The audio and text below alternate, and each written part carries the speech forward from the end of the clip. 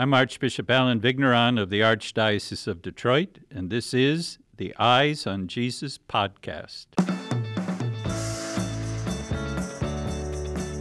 Hello and welcome to the Eyes on Jesus podcast with Archbishop Vigneron. I'm your host, Mike Chamberland. And I'm your host, Mary Wilkerson. We are excited to release new episodes once a month, so please make sure to subscribe and review wherever it is that you listen to podcasts. Archbishop, welcome, and how have you been? How's your last month been? It's been really fine. Thank you very much, Mike. So good to be with you, Mary. Awesome. Grateful always for this time to give my own witness along with you. So thanks. Amen. Very good. Well, this has been an exciting month. Earlier this month, it was announced that Pope Francis has appointed Steubenville's Bishop Monforton as an auxiliary bishop for the Archdiocese of Detroit. He'll formally be welcomed into the AOD next month with evening vespers on November 6th and a liturgy of welcome and inauguration of ministry on November 7th. Like you, Bishop Monforton is a native son of the Archdiocese, having been ordained here in 1994. What can you tell us about the bishop, and what gifts do you think he brings the Archdiocese of Detroit? I first got to know Bishop Monforton when he was a seminarian. He matriculated into Sacred Heart Seminary as a sophomore because he had spent some time at Wayne State University. And what I know about him is that he is an enthusiastic servant of Christ and Christ's gospel. I think that's one of his most outstanding characteristics, is the energy he brings to the tasks that God's providence puts in front of him. He comes from a very fine Catholic family, very devout. His father's gone to God. I've continued to count his mother as one of my friends. She's very often attending diocesan events and has remained connected to the seminary ever since her son was a teacher and rector there. Wow, that's great. Yeah, it'll be fun to have him here. That'll be fantastic, and to get to know him It'll be a blessing as a bishop. for sure. Yeah. That's great. That's wonderful. Archbishop, I know obviously as October that we're in now as well is also Respect Life Month, which is obviously beautiful each year. I was just wondering, what are some of the things that the Archdiocese is doing specifically to mark this month as the sanctity of life? And is there anything specific you'd hope that the faithful of this diocese do with this month going forward? Well, a couple of things in particular.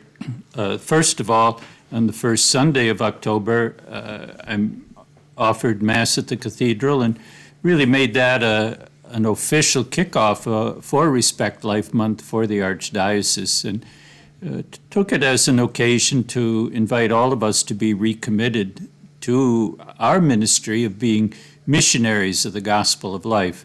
This was a title from Pope John Paul's encyclical, and I think the gospel of life, and I think it very much gets to the heart of what we are about, that the Church, while she acts in the forum of the political, is not principally a partisan agent. She's not a partisan agent. The Church witnesses to God's plan for the human person, the gospel of life. And this is becoming an ever more significant vocation on our part, is to witness to God's plan, his about the gift of life and the respect for human life and the human person. So that, I think, was very important.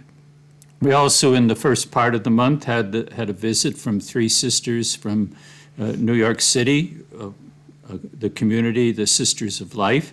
And they offered a seminar here in the Archdiocese. They came to the cathedral for the Respect Life Mass, and then they gave their presentation to the all priests meeting last week to give us priests some good counsel about how to minister to post-abortion women especially, but to the fathers and to all the members of the family who had engaged in abortion.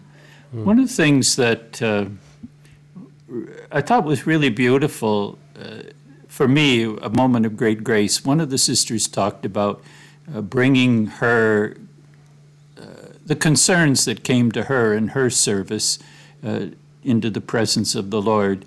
And she received an inspiration from the Lord, who said to her, the burden's not on you, it's my burden. You can't bear it, I'll bear it. And I thought that's the real truth we all need. All of us who are engaged in our service of the gospel need to remember that. That's a key reminder. That's really good. Well, we get to dive into our topic for this month, and I'm excited to spend a little bit of time, Archbishop, talking about you.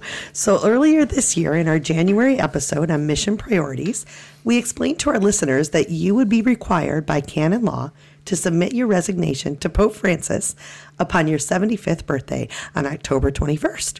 Now that we are officially in your birthday month and your birthday is coming up, we wanted to take some time to reflect with you in gratitude for your faithful ministry, including 14 years as the chief shepherd of the Archdiocese of Detroit, which is your home diocese. And I always think that's such a cool thing that the Lord brought you back here to serve as Archbishop. As you approach this milestone, have you allowed yourself time to be reflective on your ministry? And what have you been bringing to prayer as you get near this milestone? Well, I think, Mary, I could answer that in two parts. One is, I think, about the bigger horizon of my ministry.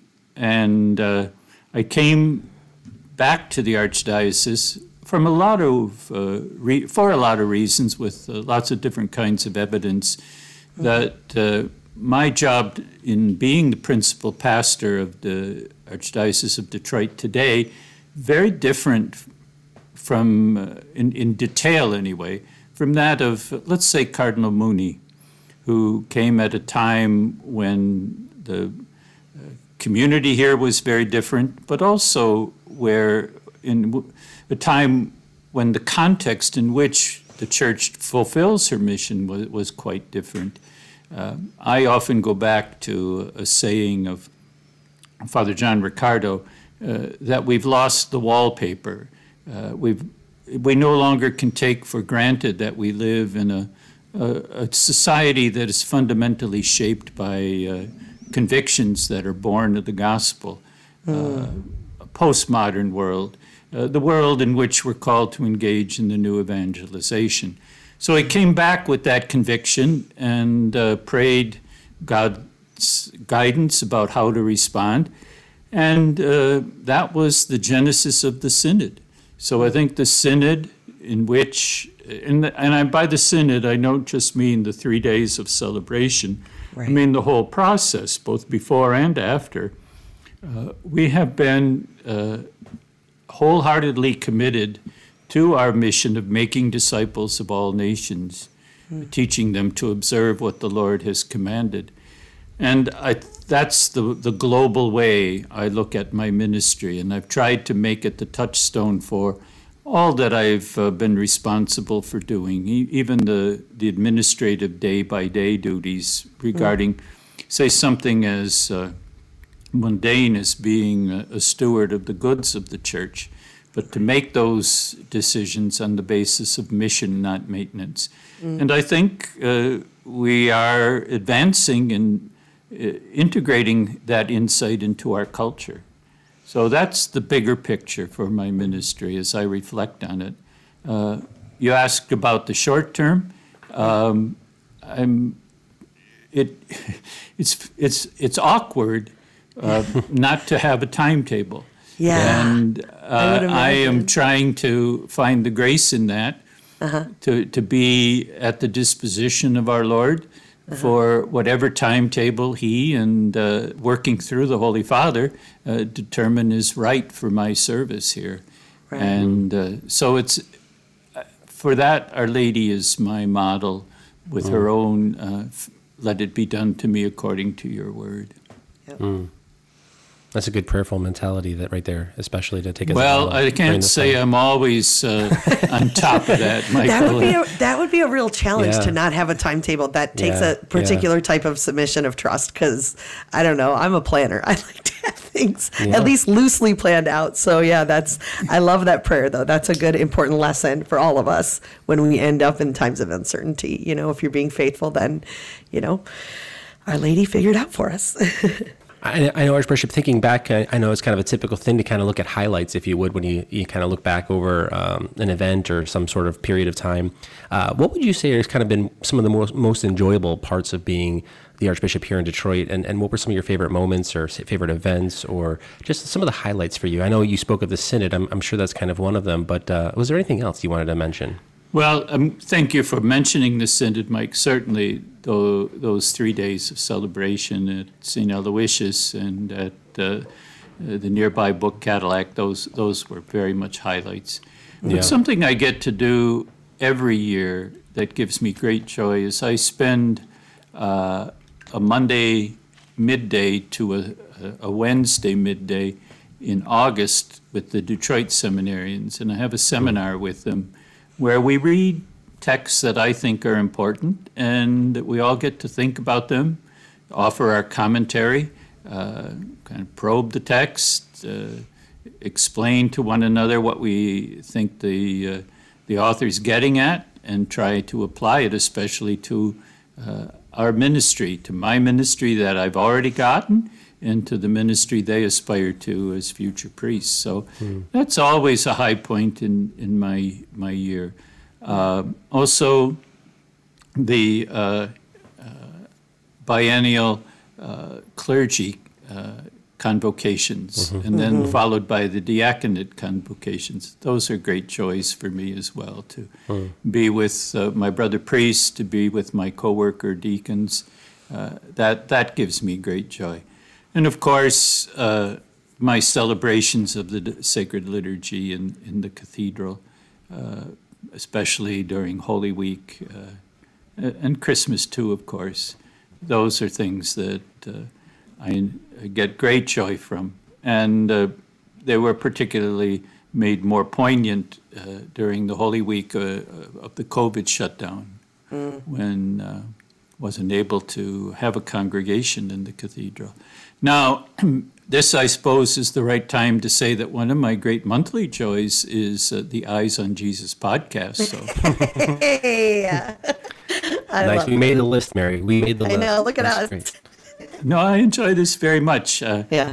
I have a wise advisor who told me early on that making myself available for catechesis, it would be a very good way to expend time in my ministry. And I thought about live sessions, but people in communication said the podcast would be an ideal way to reach lots of people. And I find this format in lots of ways very, very helpful. So this is, I'm not blowing smoke. I do enjoy this. I think that's so wonderful, and I think it's such a good thing that you've been able to embrace that particular form of technology to speak to the people in our diocese. It is a way that anybody can have access to being taught by you once a month in some ways. So thanks for your openness to that, because I do think it takes a particular type of openness, but the faithful in our diocese have been blessed by it, so it's fantastic. Okay, I have another question. It's coming on the heels. Mike and I just went to our college, like a college reunion this weekend. So it's been about 20 years since we hung out with some of the people that we were hanging out with. And it was interesting talking about our walks in discipleship, with a few more wrinkles and kind of looking at ourselves as 18-year-olds. And now we're in our mid-40s. And it's neat to grow up with people in ministry. And so I came home feeling like quite refreshed from spending time with them. In leading up to this podcast, I was thinking about you and your episcopacy. You have emphasized the bond of brotherhood you've had with your fellow priests and the relationship that you've had with your priests, many of whom you've grown up with. So being a younger priest with them in the seminary, and then being, a seminarian student in the seminary, then being ordained a priest, and through your episcopacy, you've had this reality of growing up with some of these guys. Why does that bond mean so much to you? Because I've always wanted to be a priest, Mary. Well, I mean, when I was 7, I wanted to be a farmer, but that evaporated. I wanted to be a farmer and I wanted to be a priest, but the priestly vocation perdured. And so this is what I know what God made me to do, and I cherish my priestly vocation. And in cherishing my priesthood, I cherish the priesthood as such. And so for the brothers, I want to do my best as the sort of the eldest brother in the priesthood, not chronologically, but by consecration. I want to help them flourish in the priesthood. I think of being a priest is a little bit like being I compare it sometimes to being an automobile. You get the new automobile, and there are no dents, and it just all seems great. And over time, there are dents, there's spills, there's stain. That's the way life is. And I would hope that in serving my brothers, I've been able to help them maintain the joy of their priestly youth, the enthusiasm, the idealism they had. That to me it was one of the great privileges of my life. It's a responsibility that I take very seriously. When I was the Bishop of Oakland, I had that same responsibility. But I know a little bit more of the fine grain of the lives of my brothers here in Detroit. I know the background of their home parishes. I have a sense of who influenced them and how that influence paid out. And the other thing I'm aware of is most every day when I offer the Holy Sacrifice of the Mass, I look in a little book we priests have called the Ordo, which gives us the detail for each daily celebration. And on the left side of the page is a necrology, a list of the priests who died in all the dioceses of Michigan.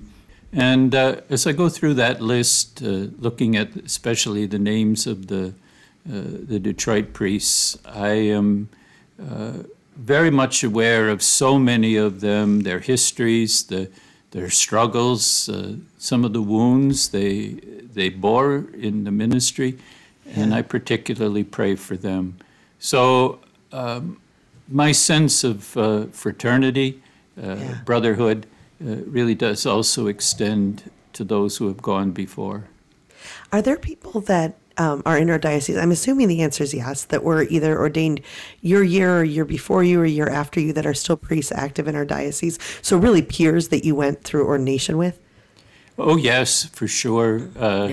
Guys, some of whose nicknames I know, and I'm very careful not to use them in public. I love that. That's awesome. And memories we share. Right. What it was like to be in Father Scheuermann's Latin class in ninth grade, or what it was like to be under the tutelage of Father Scherzer as the head of formation when we were in the college seminary.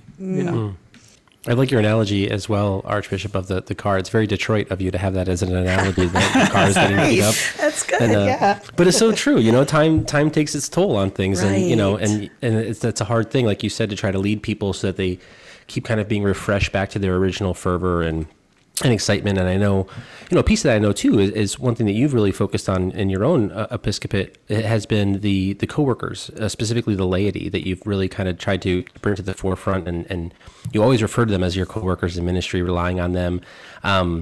Is there anything specific, a message you have for them? Is there something you'd like to say about the time you spent working alongside those coworkers, the laity that you've been working with?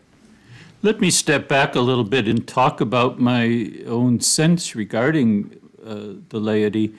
And it has to do very much with my experience as a seminary professor and a seminary rector, where I really lived out very much an experience of collegiality, of colleagues who each of whom brought his or her particular competence to a common endeavor. Some of that is about the faculty, some of it about the Board of Trustees. And I think that has developed over my years of ministry. What would I say? I appreciate very much the competencies that people bring to the the work of evangelization that we're all engaged in, that we all share in, we have in common. And I look at those competencies as gifts. Some of them are natural competencies, others are charisms, particular spiritual gifts. And God has, both by nature and by grace, bestowed all of these gifts for the sake of advancing His project, His kingdom. So I think it's my responsibility to try and help to coordinate all of them and bring them together so they mutually advance one another. And so I'm very grateful, and very often these gifts are put at the disposal of the kingdom of God without a proper material, a commensurate material remuneration. And I'm very grateful for the generosity with which people serve, the lay faithful serve the kingdom. We talked a little bit about the Synod. Your pastoral letter, Unleash the Gospel, has become a foundational blueprint for the archdiocesan missionary conversion. And I would say even wider outside of our archdiocese. I know people in other dioceses that reference this document in terms of the work that they're doing. Where are we when you look at that document along the path of conversion? Are you pleased with how the local church has embraced this call? What are your feelings about that? That document was such a significant point in our work together. Well, Mary, your phrase, where are we? We're all over the map.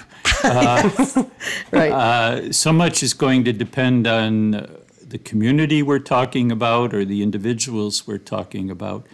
I think, and actually, for some of us, each of us is on different points on the map, on the trajectory, depending on the matter that we're thinking about and praying about, or depending on the day we're having. But I think, by and large, we are well along on the path to this missionary conversion. But always mindful that the process of conversion is never done. Right. One of the axioms for the preparatory commission regarding the Synod was the basic duo of the Scripture, our Lord's injunction, repent and believe in the gospel. And repentance is never one and done. We're always called to start anew on our path of conversion. So that means then we can start anew on our believing and sharing the gospel. But I think we have made great strides in changing the culture of our local church, changing our own hearts to substitute mission for maintenance. You know, that kind of leads well into the next question I wanted to ask, Archbishop, which I know earlier I kind of asked about some of the highlights, some of the blessings, the real high points you feel have been great parts of your ministry. What about some of the challenges, though? I know there's obviously been difficulties. I mean, is there anything you specifically see as unfinished business in Detroit right now before you go? I know, like you said, the timetable is so difficult probably to depart knowing that certain things won't be finished, certain things are half done or half-baked, if you would, but there's nothing you can really do about that, you know? So is there anything you would have done differently, or is there anything, I know it's a bit of a tougher Well, Mary, question, your but, phrase, where are we? We're all over the map. So much is going to depend on the community we're talking about or the individuals we're talking about. I think, and actually, for some of us, each of us is on different points on the map, on the trajectory, depending on the matter that we're thinking about and praying about, or depending on the day we're having. But I think, by and large, we are well along on the path to this missionary conversion. But always mindful that the process of conversion is never done. One of the axioms for the preparatory commission regarding the Synod was the basic duo of the Scripture, our Lord's injunction, repent and believe in the gospel. And repentance is never one and done. We're always called to start anew on our path of conversion. So that means then we can start anew on our believing and sharing the gospel. But I think we have made great strides in changing the culture of our local church, changing our own hearts to substitute mission for maintenance. But it's supposed to take us to a place where we can be more effective on the mission. Yeah, it's a lot of good work that we've been involved in, but always more work to do and to be able to address it. So it's good things to keep in mind, the things that we get to still work on. With your birthday fast approaching, I'm curious, do you have any plans to celebrate? How do you typically celebrate birthdays? This one's a big one. Are you doing something super fun? What's your plan? Well, I'm getting together with my family on my birthday, my brothers, my sister, their spouses and children, and so I'm looking forward to that. And then there's a diocesan celebration that I try not to pay a lot of attention to, but I'll show up. Oh, that's nice of you. That's nice of you. That's awesome. Very good. That's really funny. Archbishop, I know we kind of made reference to this a little bit too, but obviously you have to submit your resignation. I know sometimes it's taken right away. Sometimes it might take years. I don't know if you have a sense of that. You kind of mentioned earlier that the timeline is very much not clear. With a unique position like that, obviously most people kind of choose when to decide to retire, talking to their spouses, or they kind of have a specific date like, hey, I'm going to end by Christmas of this year or something like that, Without that specific thing, how are you doing with that? Is it hard to kind of remain focused? Is it I'm obviously you're making plans that are months and months out, not knowing whether you'll be at that specific event or not. How are you doing with all of that? As I said earlier, Mike, I'm trying to leave myself totally in the hands of God's providence. He'll decide when the right hour is for the Holy Father to appoint the next archbishop, to accept my resignation and appoint the next archbishop. And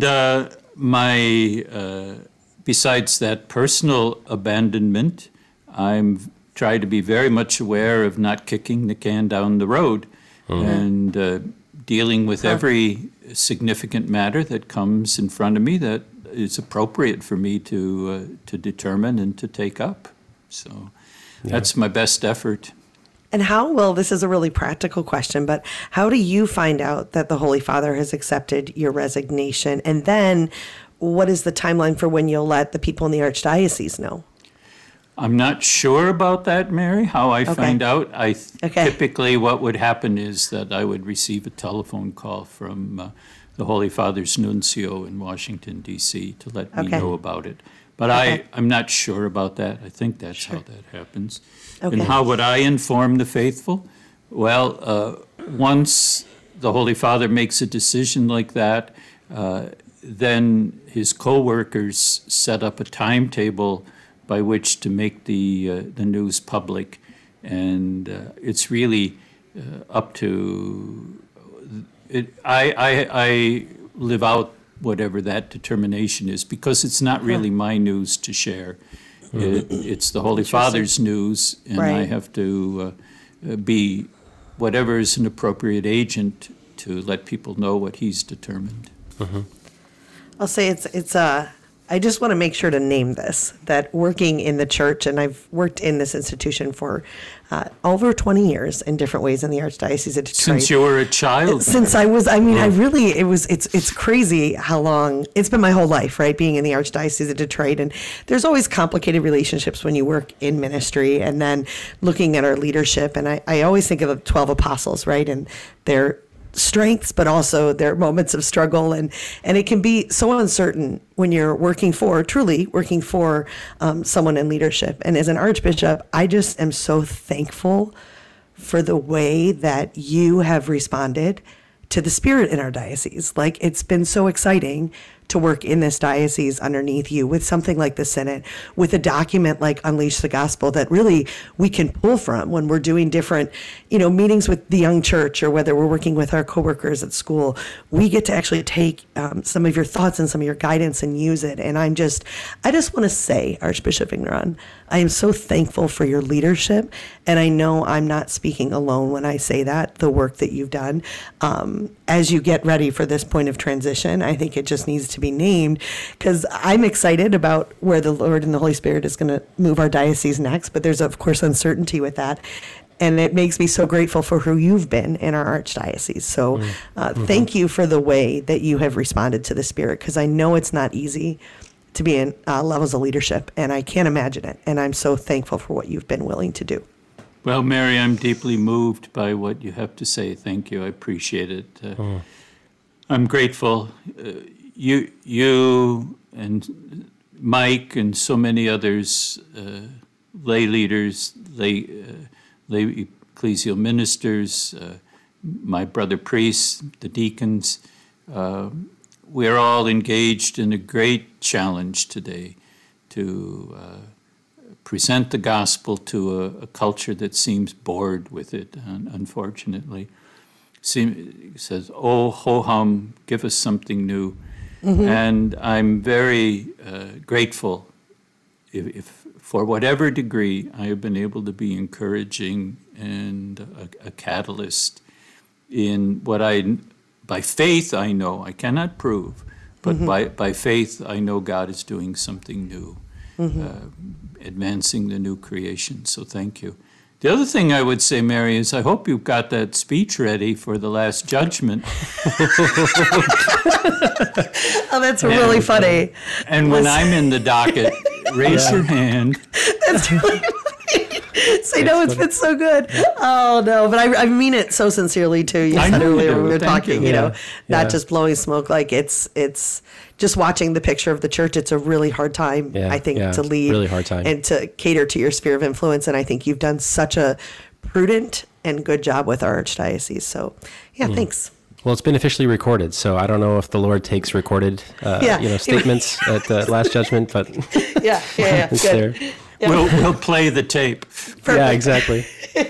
Archbishop, as we just kind of close this episode and this topic, I just wanted to just kind of bring us back to your original episcopal motto, which is the title of this podcast, With Eyes Fixed on Jesus. It's obviously been, you chose that on purpose at the beginning of your episcopate, and you chose it as your guiding principle for your ministry that you wanted to lead and that you wanted to do. And I echo everything that Mary had said and everything, is there, and given that, as you look back, is there any way you would describe the relationship you've had with Jesus? How has that developed, your eyes fixed on Jesus throughout your episcopate? And what helped you keep those eyes fixed on him?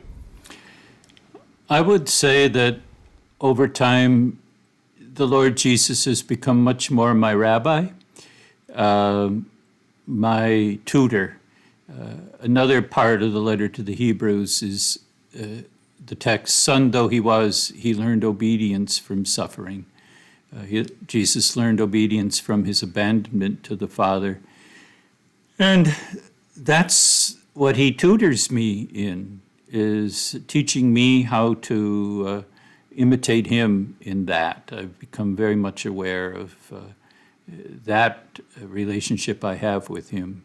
He's my mentor in finding the Father's love and in every situation, and seeing that in every situation there's grace. If he could find grace in being beaten up and spat upon, held in contempt, and ultimately, so the worst injustice the world has ever seen, executed as a criminal, he can teach me how to find the grace in every moment, and how in every moment the kingdom of God is advancing, even though it doesn't look like it. Amen. Beautiful. Thank you, Archbishop. That's on my best day.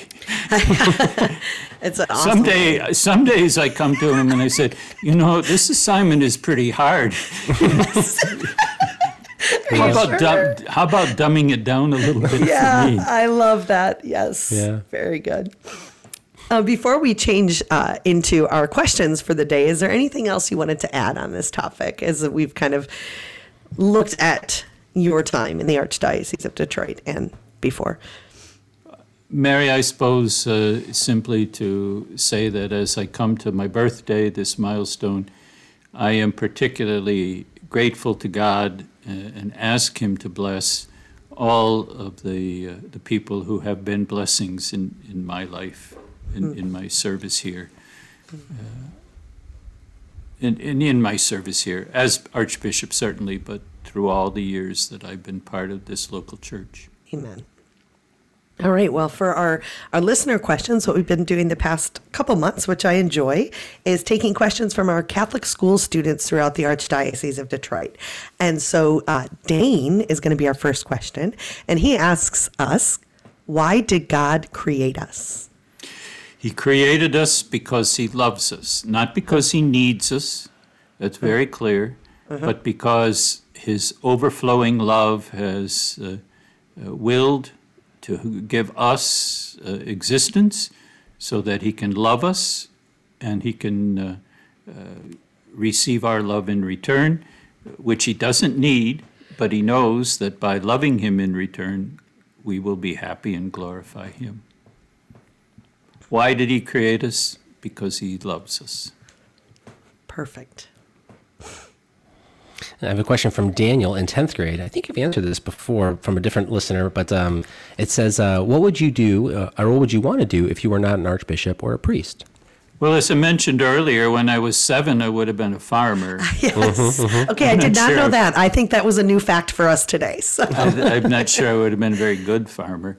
Yeah. But if I look back at my life, I probably would have been a teacher of some sort, maybe a lawyer. And if those things were to have gotten their wires crossed, I might have been a law professor. Yeah, that's great. That's a good answer. All right, and our final question is from Gavin, who is in 5th grade. Gavin said, do you have any other family members serving in the church, in the AOD or elsewhere?